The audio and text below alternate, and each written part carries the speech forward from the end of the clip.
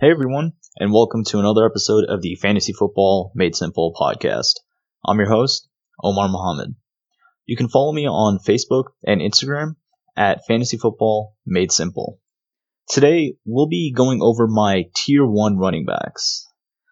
Just to make things clear, we are doing these rankings separately, as in I have my running backs ranked separately, my wide receivers ranked separately, and then my tight ends and quarterbacks ranked separately, just like I mentioned in the how to prepare for your draft episode.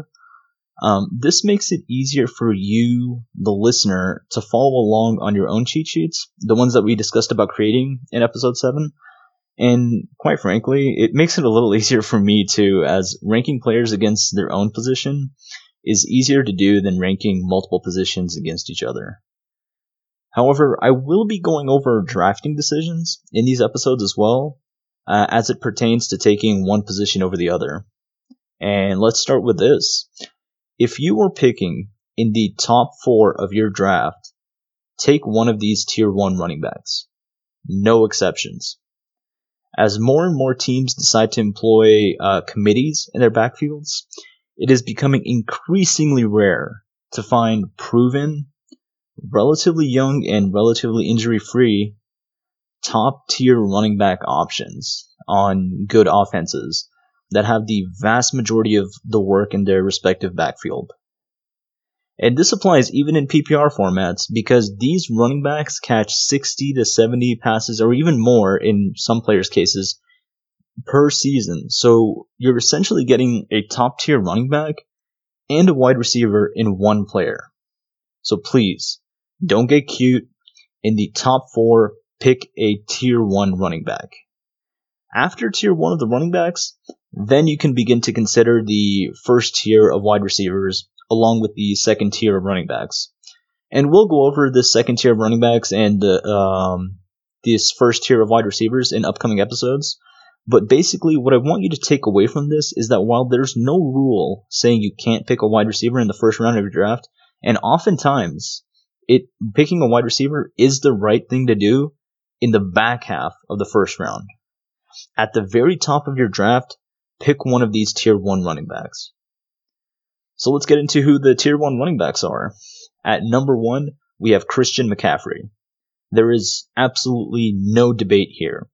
If you have the first pick in your draft, congratulations, you've won the CMC sweepstakes. Don't think about this. Just go look up what CMC did last year, and you'll see why he deserves to be the 101.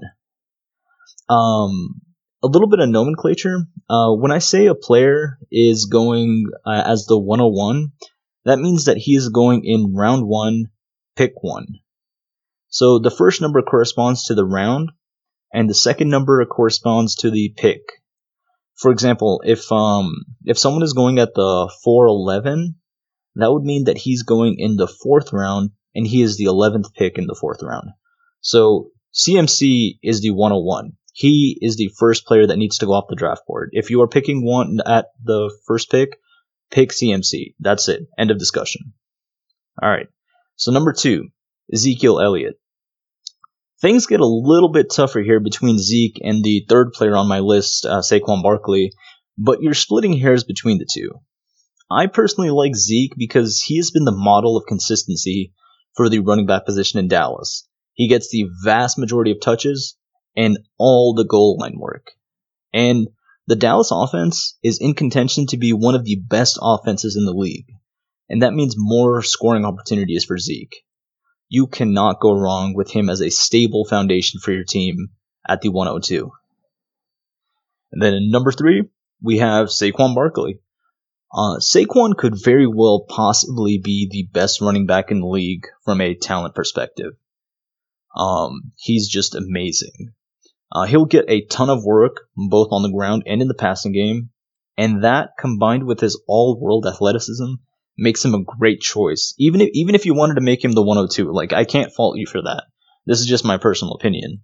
I gave Zeke the tiebreaker in the end for the reasons I mentioned earlier when talking about Zeke, but also because Saquon has a very tough beginning to his schedule. The Giants' offense as a whole just isn't as good as Dallas, And we haven't seen too much of how well Saquon and Daniel Jones, the quarterback for the Giants, work together. Regardless, there's a reason why Saquon is a tier 1 back, and he is a fantastic top 3 pick.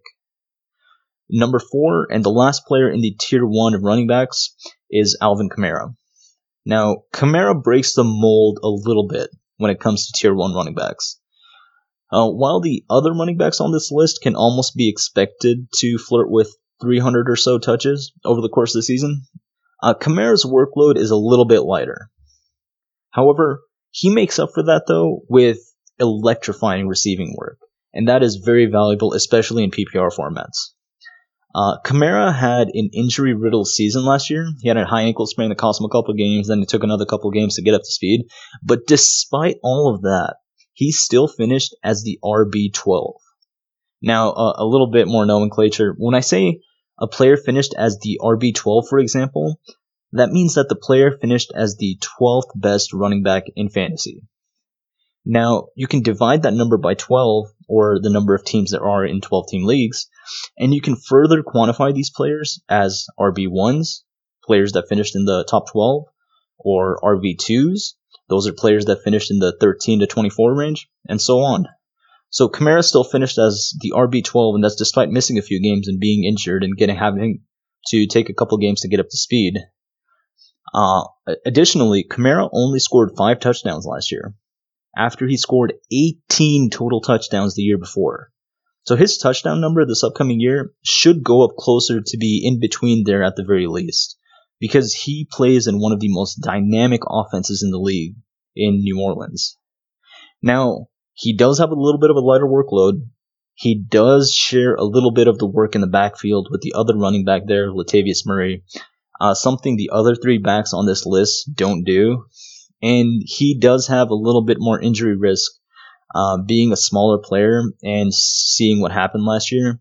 So that's what makes him number 4 for me, but he's still certainly a tier 1 back and certainly deserves to be a top 4 pick.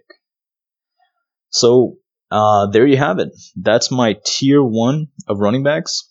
Next episode, we'll talk about my tier 1 for wide receivers.